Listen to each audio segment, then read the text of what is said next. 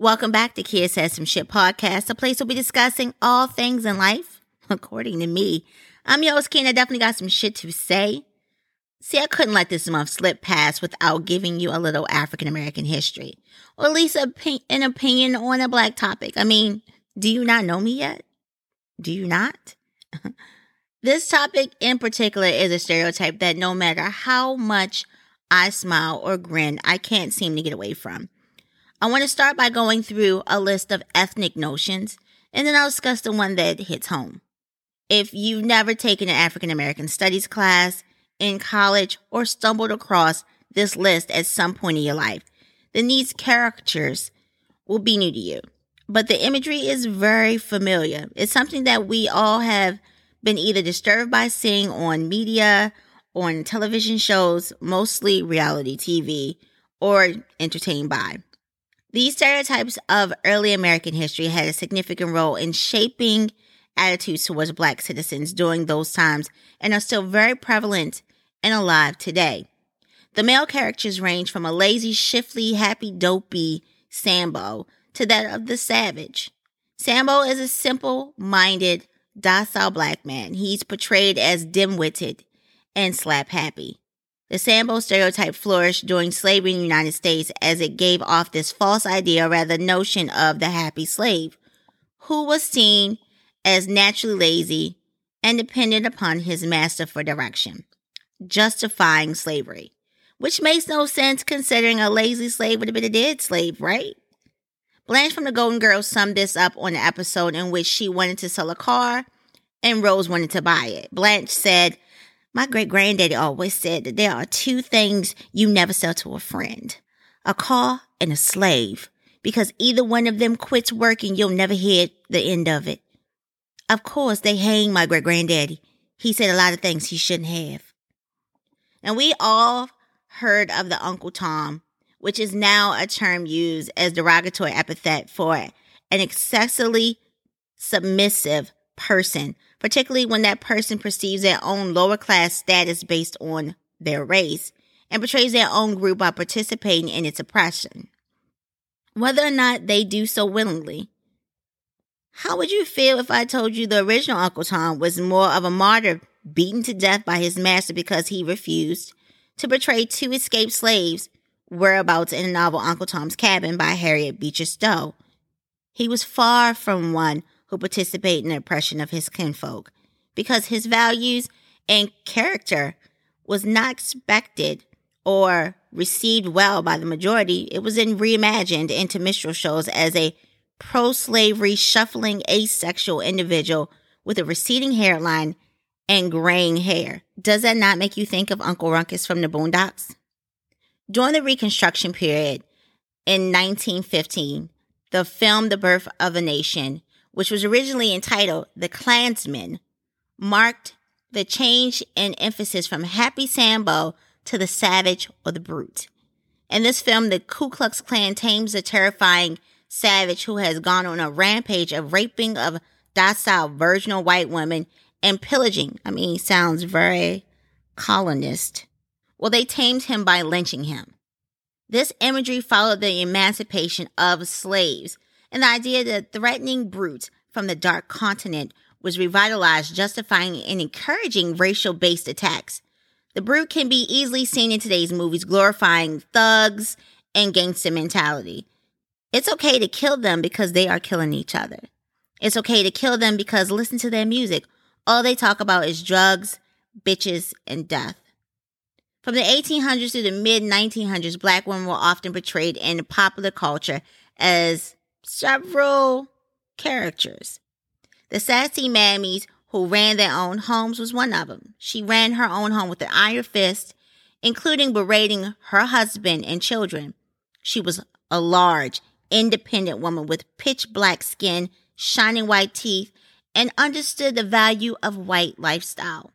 The sassiness was supposed to indicate that they were accepted as members of the white family, and acceptance of that sassiness implied that slavery and segregation were not overly oppressive.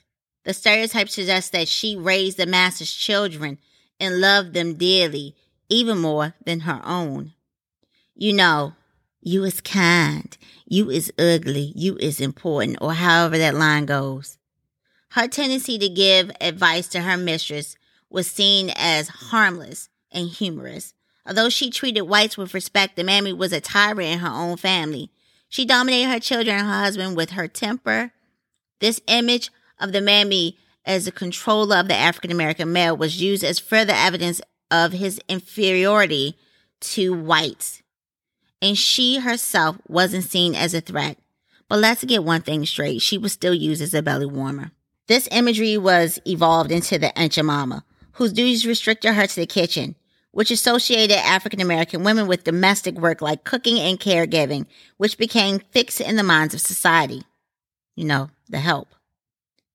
The Jezebel is another character or ethnic notion. She was the harlot, the hoe, the hot girl, the over-sexualized bad black girl, representing the undeniable sexual side of African-American women. The descriptive words associated with this stereotype are singular in their focus: lascivious, seductive, alluring, worldly, beguiling, tempting, lewd, portraying black women innately as promiscuous, even predatory, while their white counterparts were characterized as models of self-respect, self-control, and modesty, even sexual purity. The lies. The traditional Jezebel was a light-skinned, slender mulatto girl with long, straight hair and small features. She more closely resembled the European ideal for beauty than any pre-existing image. The Jezebel stereotype was used during slavery as a rationalization for sexual relations between white men and black women, especially sexual unions involving slavers and slaves. The Jezebel was depicted as a black woman with an insatiable appetite for sex. The creation of the hypersexual seductress Jezebel served to absolve white males of responsibility in the sexual abuse and rape of African American women. This rationale is still used today in the rape culture we live in, where people say, if you aren't a hoe, then why are you wearing a hoe uniform? Last and not least, the Sapphire character. She was a bossy, headstrong woman who was engaged in an ongoing verbal battle with men, emasculating them with her verbal put-downs. The characterization of African-American women as domineering, aggressive, and emasculating shrews became popular during the airing of a radio show called Amos and Andy, where Americans learned that blacks were comical, not as actors, but as a race. The Sapphire character portrays black women as rude, loud, malicious, stubborn, and overbearing, becoming what we know as the angry black woman. She is popularized in the cinema and on television, whether there is a majority white cast or black one. She is tart-tongued and emasculating, one hand on her hip, the other pointing and rhythmically rocking her head in locks, mocking men for offenses ranging from the size of their penis, the inability for him to get a job, to sexual pursuits. She is riled up with irrational anger and indignation and is often mean-spirited and verbally abusive. Although black men are her primary target, she has venom for anyone, especially other women who she feels insults or disrespects her. The Sapphire desires to dominate, and her hypersensitivity to injustice makes her a perpetual complainer. Of course, she does not criticize to improve things. Rather, she criticizes because she is bitter, and misery loves company. The Sapphire is a harsh portrayal of African American women. But it's more than that. It's also a social control mechanism that is employed to punish black women who violate norms that encourage them to be passive, servile, non-threatening, and unseen. The Sapphire is condemned because of her humanness and her unnecessary strength. She is misjudged and perhaps defensive because she may lack the words to begin the conversation on why she appears to be more venomous than she actually is. Caged animals bare their teeth and snap at the passers-by because they are being held back, neglected, teased, and used as entertainment. They are not allowed to be fully themselves. Now, let's add a gender to that caged animal and make her feel responsible for being the voice or the backbone of her community and then allow her to see a male display in all his beauty and either be praised or shot down. Can you imagine the hurt, the abandonment, the betrayal she might feel?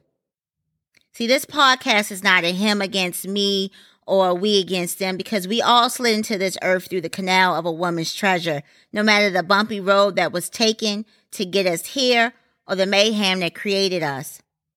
We are merely discussing the Sapphire and how she is the angry black woman and the strong black woman wrapped into one. So today's podcast is about her. It's about me and every woman whose sass or independence or nonconformity has rocked people to believe that we are inhuman, and how the trope of the strong black woman can be harmful. In the book Talking Back, author Bell Hooks says, "It is not that black women have not been and are not strong. That's a dimension. Just as suffering is another dimension, one that has been most unnoticed and unattended to." The stereotype of the strong black woman is more than just a cultural trope. Many black women in America report feeling pressured to act like a superwoman, projecting themselves as strong, self-sacrificing, and free of emotion to cope with the stress of race and gender-based discrimination in their day-to-day. The stress has been linked to various long-term physical and mental ailments such as high blood pressure, heart disease, depression, anxiety, suicidal thoughts, because of the expectation that black women need to look strong, and God forbid they discuss their challenges, including health-related ones. The Superwoman scheme includes 5 elements: feeling an obligation to present an image of strength, feeling an obligation to suppress emotions, resistance to being vulnerable, a drive to succeed despite limited resources, and feeling an obligation to help others. And the gag is that the strong black woman's power is only celebrated when it is in service to others. Our empathy, our sympathy, our nurturing nature is the reason, I think, why people are drawn to her, or rather me. See, that strong black woman is validated, admired, and praised based on how they or we behave, how we take care of others, how we lessen others' workloads, not on who we are. In the eyes of society, what we do becomes who we are. And most of these narratives devote very little attention, if none, to our inner life for its own sake.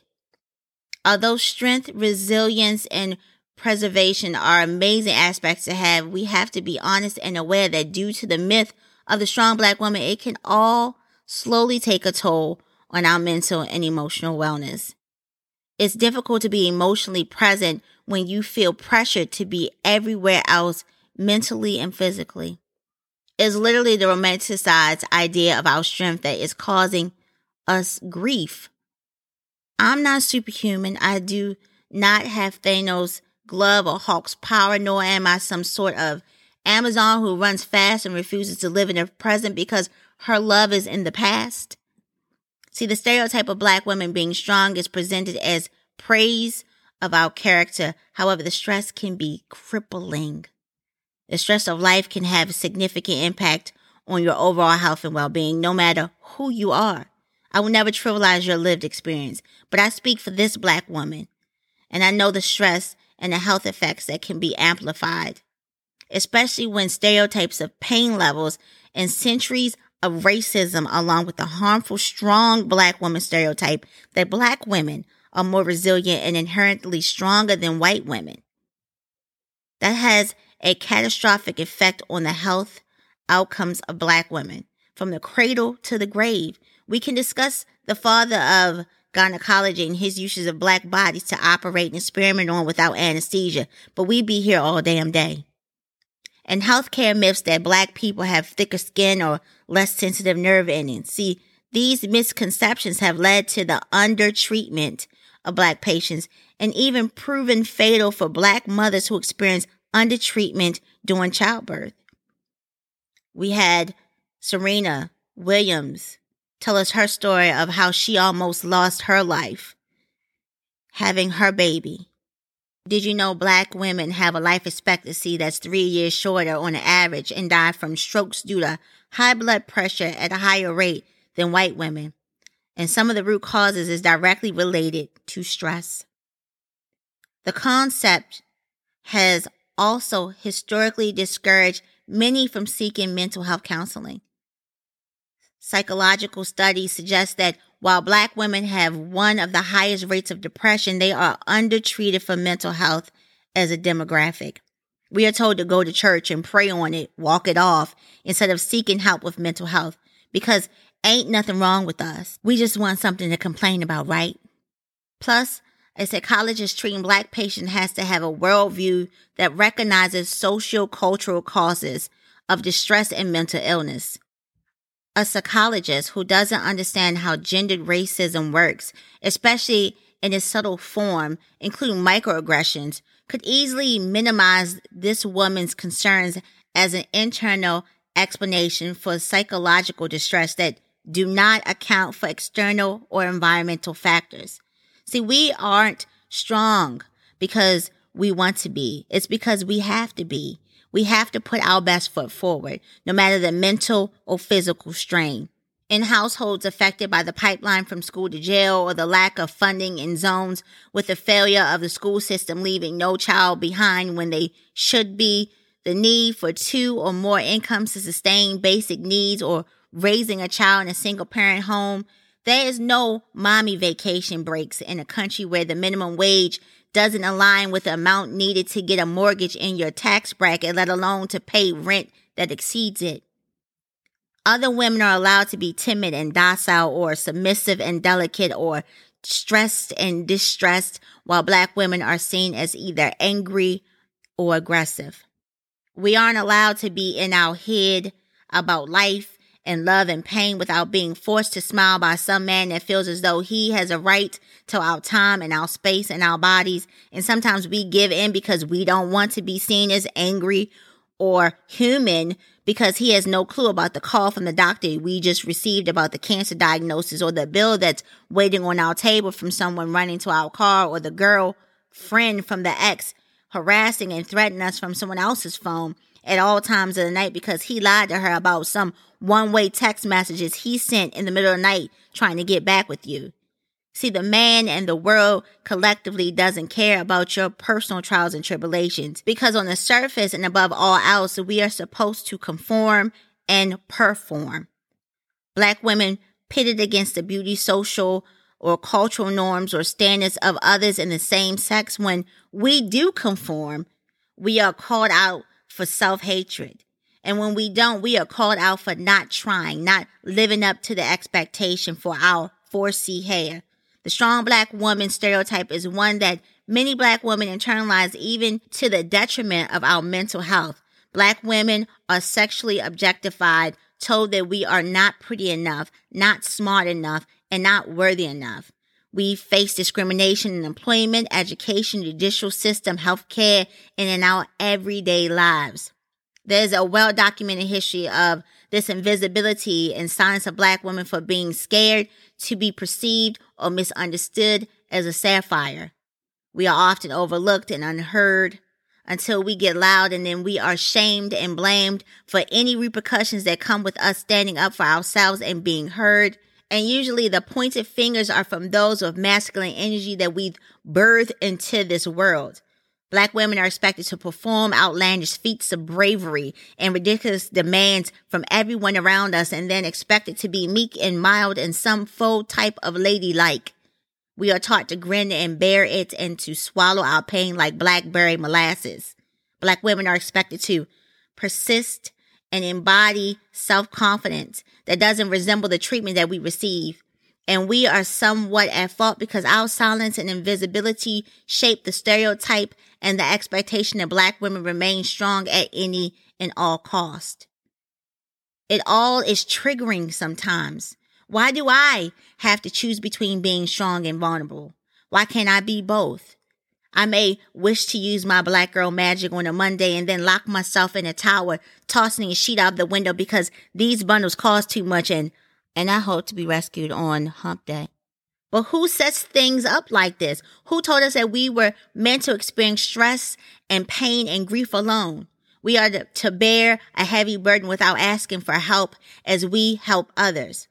Who said that strength was carrying the weight of the world squarely on our shoulders instead of just taking as much as we can handle and no more? See, let's re-explore nagging as positive affirmations. The bitterness reanalyze as disappointment or hurt, which can be addressed by balancing external responsibilities while allowing ourselves time to take care of ourselves and self-care.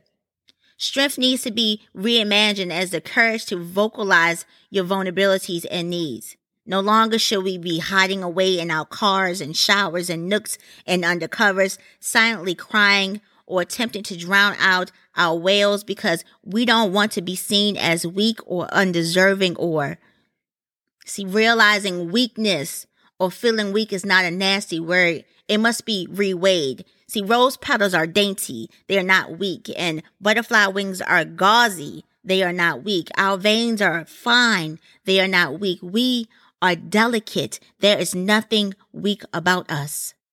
Accepting that you cannot, should not, and don't have to do it all by yourself. Relax, relate, and releasing yourself from the expectation of the myth by choosing yourself at times before choosing others, especially when you begin to feel overwhelmed. It just so happens that I do consider myself emotionally resilient, and I just so happen to be a Black woman, but neither are related. But I am so much more in both, and it just so happens to be. But if Black women are better equipped at dealing with stressful situations or crises, it is only because we are forced to through social conditioning and domestication. That was started from a young age.